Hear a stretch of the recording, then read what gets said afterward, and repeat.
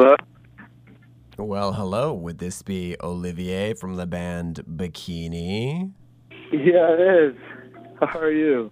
Well, hi. This is Scott Wood. I'm calling from the interview show. Oh, awesome.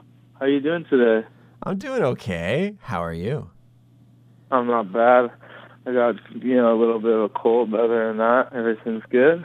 Nice, nice. So, Olivier, what are you up to right now? I'm actually painting a painting of four locos stacked on top of each other, and I'm on a purple Four Loco right now. Wow. Have you had a Four Loco before? No. You know what Four Locos are? I have absolutely no idea what that is. Oh, it's like this alcoholic drink that's kind of I think it's banned now because like a few people died. It's like caffeine and sugar and 12% malt liquor. But you should check out the can. Look it up on the internet. It's really nice looking can. I think I have seen people drink it, but I haven't done it myself. You should try. Yeah, I'm trying to drink one Four Loko per can that I'm painting to get the whole essence of it. So you are actually inebriated off the drink while you're painting the drink. Yeah, precisely. Hi, I'm Olivier from the band Bikini, and you're listening to The Interview Show.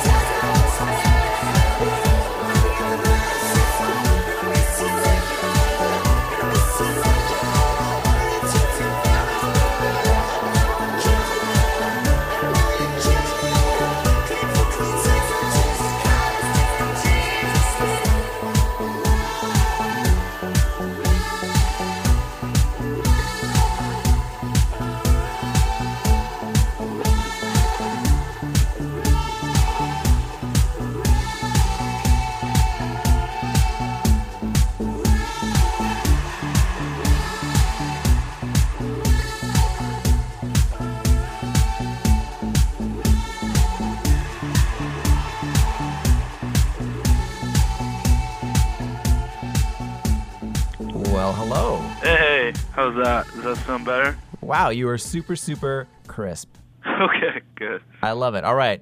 Yeah, A Cheerleader is a song that was written well on MDMA, and the lyrics, I think, reflect that, because quite honestly, I don't know what those lyrics fully mean. But it's a song that Nigel sat on for about 8 months and then sent back to me, and I was kind of like, whoa. I was like ready to kind of take the next step for making more music. So, welcome to the interview show. This is Scott Wood, your host, and today I have Olivier from the band Bikini on the line. Hello. Hey, Scott. How you doing? I'm doing great. How are you? Good. Good. I'm going to jump right in there. Bikini is the band name. I want you to tell me the perfect bikini that you want to see your girlfriend, whether she's real or imagined, wear. I don't know. I don't even know if it would be a bikini, to be honest. I've never really related the two, the actual meaning of the word bikini and the music. It's all just been kind of a name that Nigel and I wanted to just name our band just because it's so popular. Yeah, it's a great name on one hand, but on the other hand, when you Google Bikini, you do not get the band. That was kind of another thing that was, I mean, from a standpoint of finding a band, it sucks, but we thought it was funny when you Google it, you just get pictures of kind of like naked girls and stuff. Which is always good. Yeah. So the band Bikini is you, Olivier, and Nigel Diamond. It's a duo. Yeah. So you guys met in school in a music program, so I was hoping you could talk a little bit about that. Yeah, we met, I mean, we were probably in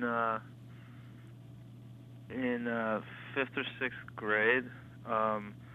We met kind of like, we were friends, but we were kind of those friends that you are more competitive in nature.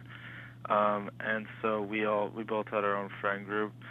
Nigel was always a little more into like punk, and I was studying like more classical, like history of like classical music and piano. And it wasn't until we were at school on the East Coast that we kind of started making music together. So when we were like around 18. So can you talk about when you guys met, how you guys clicked? Yeah, it was kind of like Nigel always had that passion. I knew that no matter like kind of what he was doing, he was gonna like put his whole life into it. And we were both. He was like one of the most talented people in the class, just as far as like composition was going. And I was kind of like, I always thought that was cool. And when we clicked it, like later on when we were at school, he was at McGill and I was studying at U of T.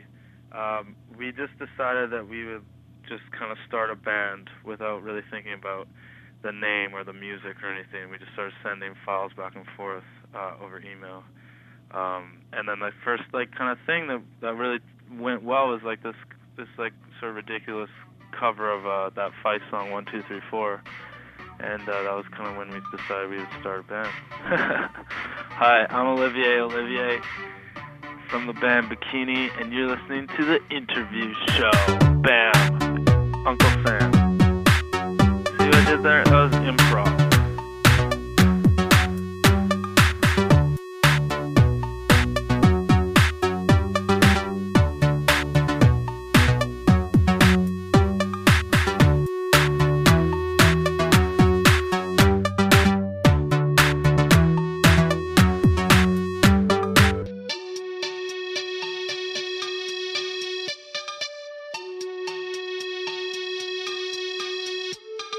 One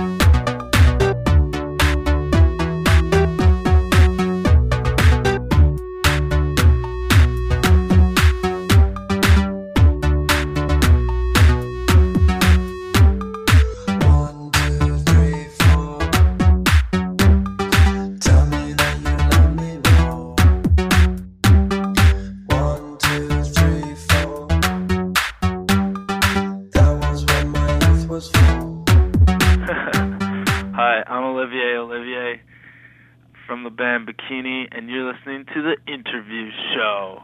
Nice, nice. Okay, now Nigel, your bandmate, when you guys met, he had come to your school with a little bit of a black cloud behind him. So I was hoping you could talk a little bit about that. He was, he had just been like, I mean, I now know his parents a little bit, but he had been like he got in trouble at the school he was at before, and his parents moved around a lot because they were in the military, and like, so his dad still is kind of like a tight ass, but I guess he had been caught, like, Nigel always says that it was like something different every time that you ask him, but it was like acid or something he was selling in like the stalls of the boys' bathroom in his like last school.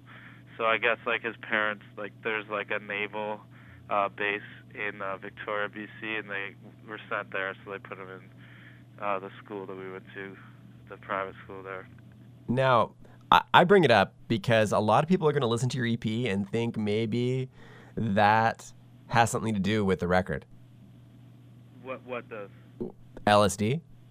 Yeah, I mean, I know he's always talking about acid, and I mean, MDMA was like something that I don't know. I mean, I think it's a good thing, whatever it is. I mean, whatever someone's into, it's like, I think it makes the music a little more enjoyable. We've always been interested in like club culture and like house music or techno or whatever, like that whole like thing involving music and drugs, but it's not necessarily like the be all and end all. It's just something that we're kind of interested in exploring.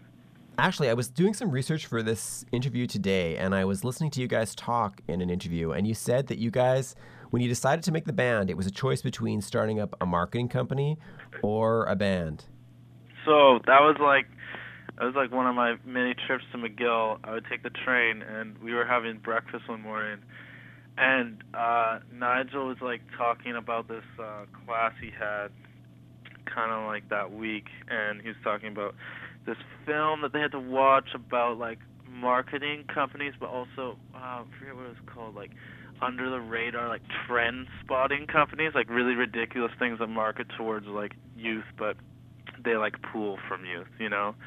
And we were talking about how funny it would be to start like a company that gave like, you know, corporations the wrong answers.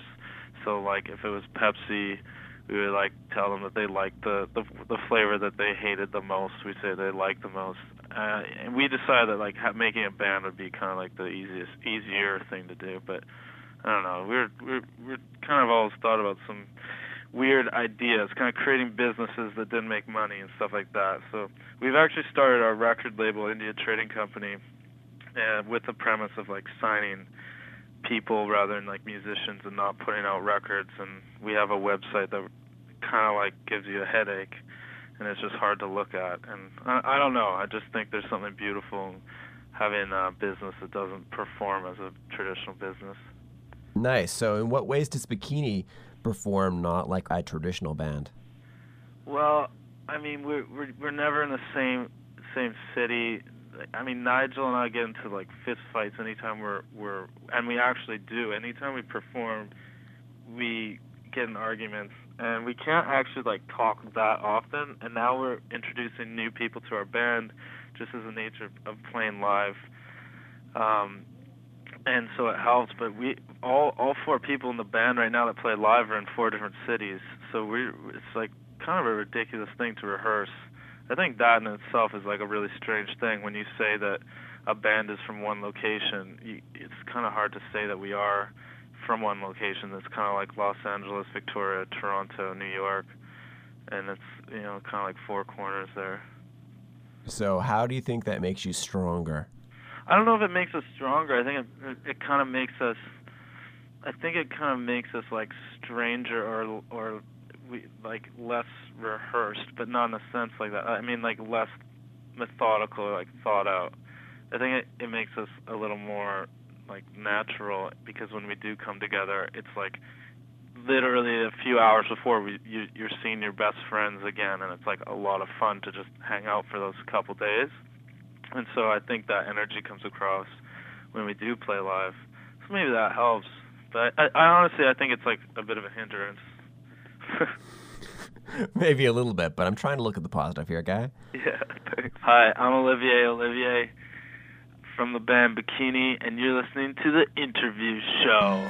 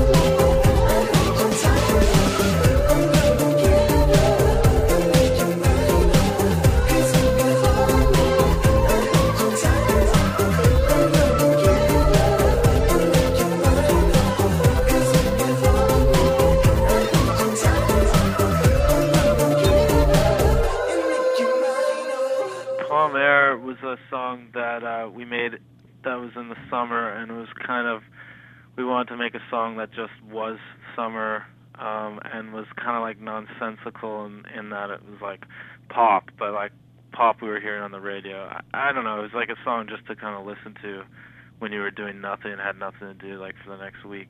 Hi, I'm Olivier from the band Bikini, and you're listening to The Interview Show. Okay, so I read that you guys have this really interesting way of working where you record the lyrics and make the music, and then you give it to Nigel to chop up. Yeah, it's kind of, Nigel's explained it that if we were like a duo in literature, then I would be writing and he would be editing it. And I think that it's kind of that relationship, almost like actor-director, where you take one person out of it and it's just not as strong. So it's not so much as like a hierarchy.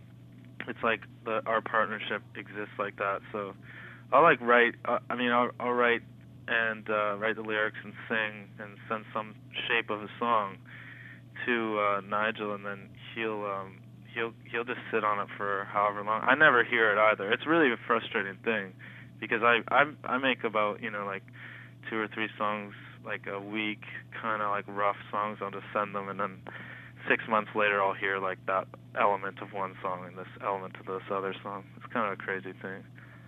So can you talk about when you sent some stuff back and maybe you've been like the actor and crying because the best parts have been left on the editing room floor? That is the worst, but I mean, it's just part of it. I've just kind of accepted it now. It does suck, though. What happens is you just don't invest that much into one particular song. I mean, I try not to name the songs because it's just like your kid. I feel like if you don't name your kid, you will be a better father. Do you kind of agree with that? I get where you're coming from, but in the end, you have to come back and perform the songs that come back to you. Yeah, and we'll like kind of talk when we do it live. And now that we have James who plays guitar and Kieran who plays keyboards, we kind of all jam out for a bit on that song and rap like a new song or sound around it, so everyone's happy. It's strange, but in the end, they're the same kind of like words that were originally sung. They're maybe jumbled around, but I'm excited about it. Like I trust Nigel's like final word. Basically, he kind of names everything and he selects the songs on the EP. He selected the songs in the order, and it's kind of like his thing at the end of it. It's kind of neat for you. You must feel like you're being held hostage a bit. Yeah, it is kind of awesome. It's putting a lot of trust in someone, because it's your name's involved with it, and you want it to sound good. So it's someone that I've known for a long time. Because of that, I trust him, At the end of the show, I love to have the guest pick a song from their current record and then talk a little bit about it as we end the show. Sure. Well, let's play American Mourning. And this song is kind of like, in a sense, I thought a lot about River Phoenix and like dying outside a Viper Room, and then like J.D. Salinger, who I was a big fan of, dying last year, and then a lot of like moments in like my life that year that were like kind of small deaths and then big wins at the same time.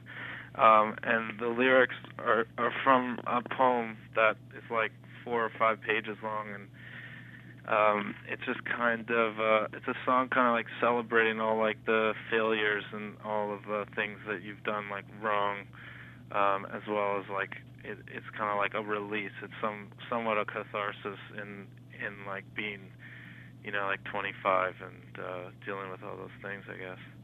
All right, so there we have it. Bikini, American Mourning. Cool, thanks. Hi, I'm Olivier Olivier from the band Bikini, and you're listening to The Interview Show.